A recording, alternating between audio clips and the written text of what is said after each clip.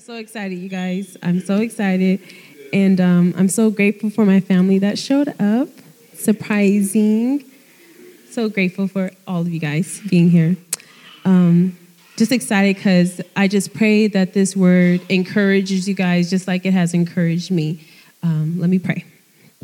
Let's all bow our heads. Thank you, Lord, for another beautiful day. I just pray that your word will come forward, Lord, and I just pray for our hearts to be able to receive what you have for us today. In Jesus' name I pray, amen. Amen. So, we're going to talk about Paul. And it's so amazing because throughout this whole morning, everybody's been touching on exactly what my message is about. We were talking about the gospel. We're talking about unity. We're talking about obedience, and all of it just all ties together. And I just know it's God because of that. That's just confirmation with each and every person, individual that came up and spoke. So I'm just excited and grateful that that's what I needed, confirmation. Amen. Amen. So Paul personally met Jesus Christ, and his life was never the same. He had a personal connection, an experience with God in the flesh, in the spirit. I mean, he saw it, Jesus, and from that point on, he started living his life a different way. Because before I jump ahead, we have the opportunity to experience God every Sunday, actually every day through his spirit. Is our lives changing? Because that is ultimately, what it needs to happen, but I'm not going to get ahead.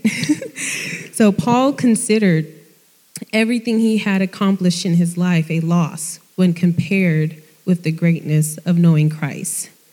Knowing is having a relationship with God. Paul was a very religious man. He was a student under a celebrated rabbi. He was a member of the strictest Jewish group. He was a Pharisee. He knew the Bible. He sincerely believed, though, that Christians were dangerous to Judaism. So he persecuted them. But that all changed when he met Jesus Christ. We're going to be in Philippians. So we can turn to Philippians 3.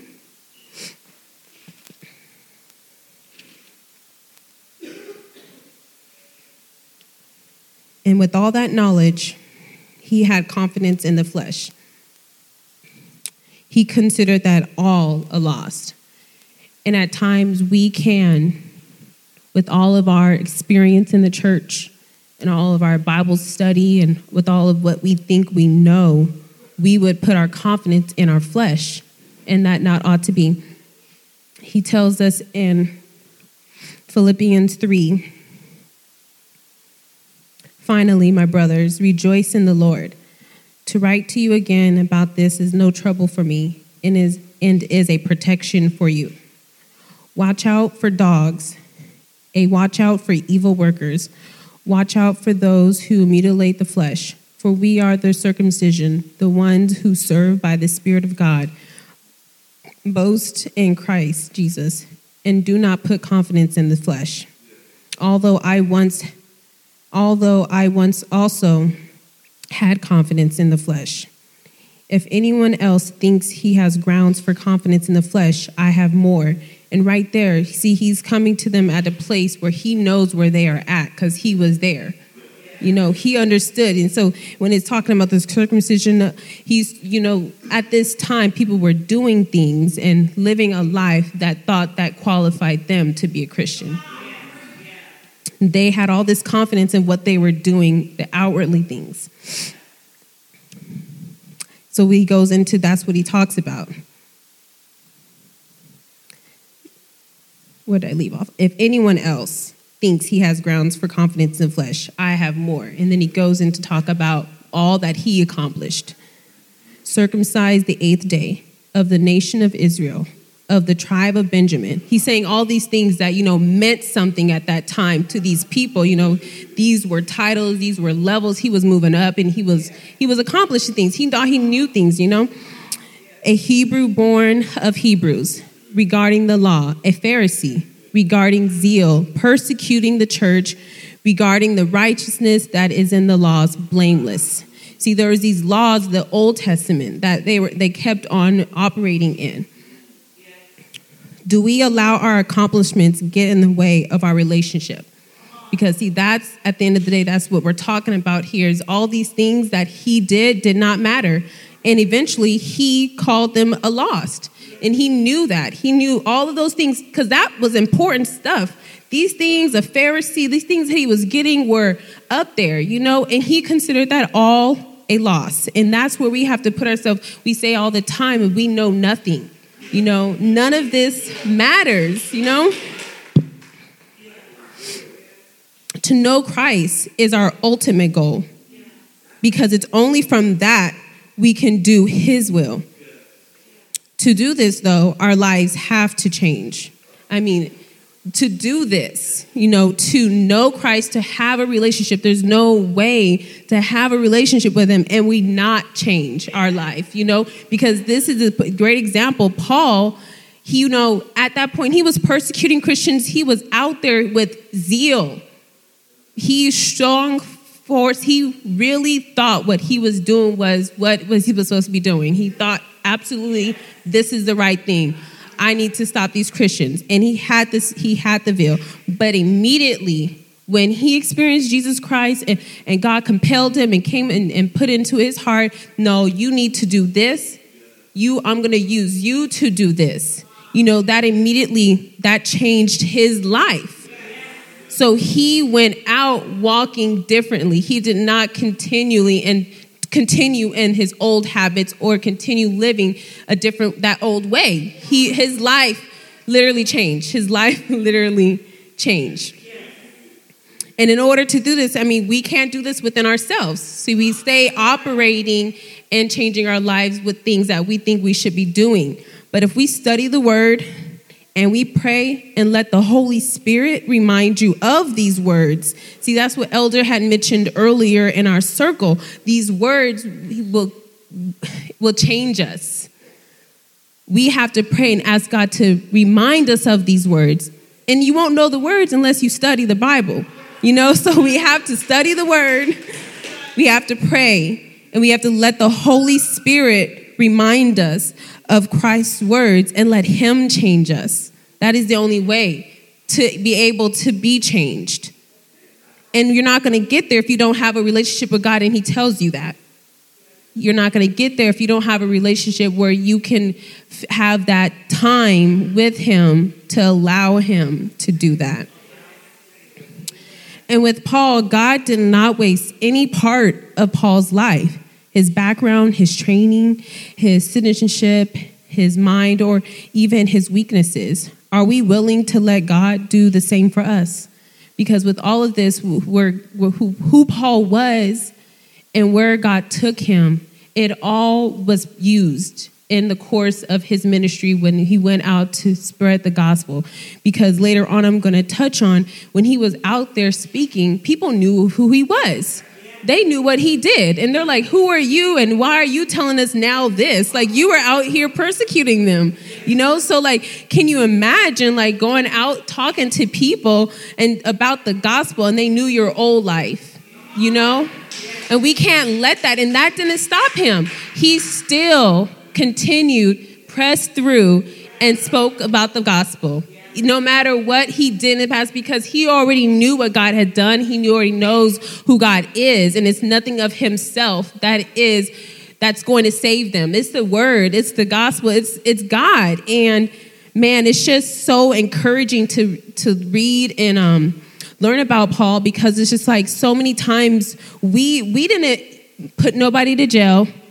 We didn't kill nobody, but we won't go out and spread the gospel because we're worried about what they thought about us or what they knew about us, what they seen us do, who they think we are. We won't even go out and spread the gospel, and we didn't even put nobody to jail. We didn't kill nobody. He killed people. He was imprisoning people, and he still went out.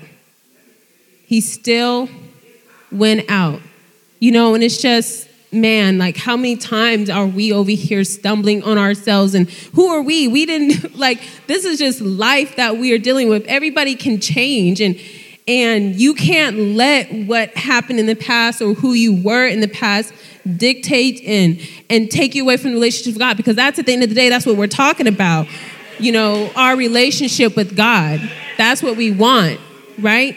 So it's just, man, God did not waste any part of Paul.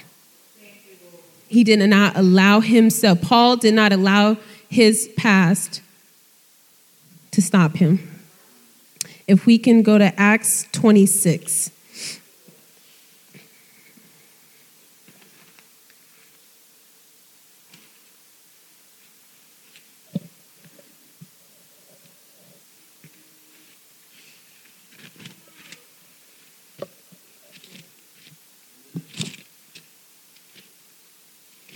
And this is where we talk about Paul changing and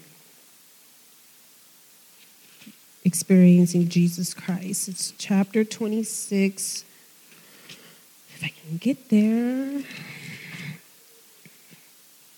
Okay.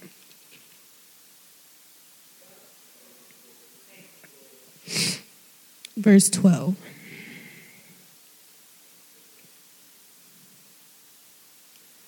And he's giving his account because at this point, he was being persecuted. The Jews were persecuting him. So he was giving his account of what had happened. So at verse 12, he says, I was traveling to Damascus under the circumstances with authority and a commission from the chief priest. King Agrippa, while on the road at midday, I saw a light from heaven brighter than the sun shining around me and those traveling with me. We all fell to the ground, and I heard a voice speaking to me in the Hebrew language. Saul, Saul, why are you persecuting me? Is it hard for you to kick against the goads? Then I said, Who are you, Lord? Who are you, Lord? And the Lord replied, I am Jesus, the one you are persecuting. But get up and stand on your feet, for I have appeared to you for this purpose, to appoint you as a servant and a witness of what you have seen, and of what I will reveal to you. I will rescue you from the people and from the Gentiles. I now send you to them, to open their eyes, so they may turn from the darkness to light and from the power of Satan to God, that by faith in me they may receive forgiveness of sins and share among those who are sanctified. And that is the gospel. And that is what we are here to do. And at that moment, he knew and he obeyed. And see, that's another thing with this relationship. Obedience is required. Because, at this point, he could have been like, no, and turned and ran, but he didn't. And it just takes us to receive what God has said. He had to go out and preach the gospel to people who knew of what he had done. And he didn't even say that. He didn't even stop, pause, question, how's this going to work? How are they going to receive me? He didn't slow down. He kept on going wherever God told him to go. Wherever God told him to go. With even these people that knew who he was. And I just can't imagine. It's hard to imagine that because he was really popular and known of what he did, everybody knew. And we'll get to Acts 9, let's go to Acts 9:10, because what had to happen was this guy, Ananias, had to go and heal him, because at that, what I just read, he was blinded by the brightness of the sun. When he saw Jesus, he got blind. So in Acts 9:10, this man had to go, but this man knew who he was and was like, wait, you want me to go heal the man that was persecuting us? So it says in Acts 9, verse 10, there was a disciple in Damascus named Ananias, and the Lord said to him in a vision, Ananias, here I am. Ananias, it says, that's what the Lord said. Here I am, Lord, he said. Get up and go to the street called Straight. The Lord said to him, to the house of Judas, and ask for a man from Tarsus named Saul, since he is praying there. In a vision, he has seen a man named Ananias coming in and placing his hands on him so he can regain his sight. Lord, Ananias answered, I have heard from many people about this man. How much harm has he done to your saints in Jerusalem? And he has authority here from the chief priest to arrest all who can't call on your name. But the Lord said to him, Go, for this man is my chosen instrument to take my name to Gentiles, kings, and the Israelites. I will show him how much he must suffer for my name. So Ananias left and entered the house. And we talked about this earlier. See, it's all about what God's plan in unifying his body. And that's what he chose to, who he chooses to use. And if we could just see when God tells us to go, it's for a bigger purpose. It's not just for us to be used for this moment. No, he needs you to get to that person. So for that person to go out and bring his people to the Gentiles, to bring more people into the body, So we can't just be stuck in knowing what we know of somebody. Oh, they used to do that.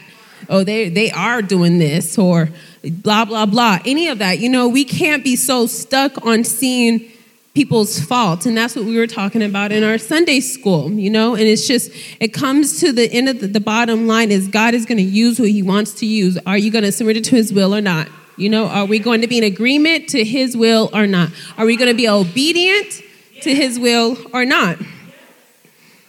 Man, God is so good. I'm just so grateful for just always constantly just reminding me and giving us this word to just continue to endeavor, to continue to encourage and uplift us and know what this time is about. Because it's time, it's time for us to be about his business.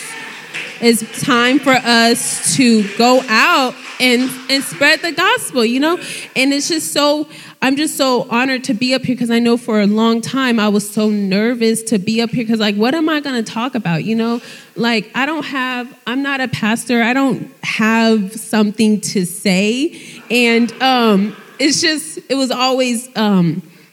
it always made me nervous and just deterred me to be up here. But it was just through this study, I was like, no, this is it. And this is what my pastor says all the time. This is what we ought to do, is spread the gospel. And I was like, oh. So after hearing that, I was like, that makes sense. Okay, I can definitely do that. I don't have to come up with my own agenda. I don't have to come up with my own idea of what I should be talking about. And that takes the pressure off. And I was like, and that's why I was just so excited to be up here. I texted my mom yesterday. I was like, I'm excited about the word. And that's what it has to be for all of us. We ought to be so excited to go out and just spread the gospel and not care about anything else besides that, So that is the good news. In Christ, sin can be forgiven, selfishness can be overcome, guilt can be removed, anxiety can be alleviated, and we can indeed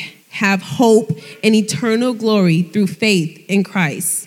And that is neat, and obedience is going to be needed. Obedience is a result from a relationship with God. When you have that relationship with him and you are obedient, you're building that relationship.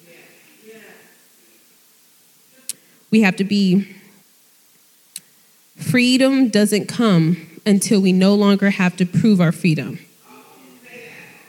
It doesn't come until we no longer have to prove our freedom, which is doing the outwardly things, doing the work that thinks is going to get us there, and it's not going to get us there. That's not freedom. And we're talking about that in our last couple Sundays, Christian liberty. And, that's what we ought to just want to have, is that freedom to be able to just move wherever he wants us to move. Amen. And that is my message for today.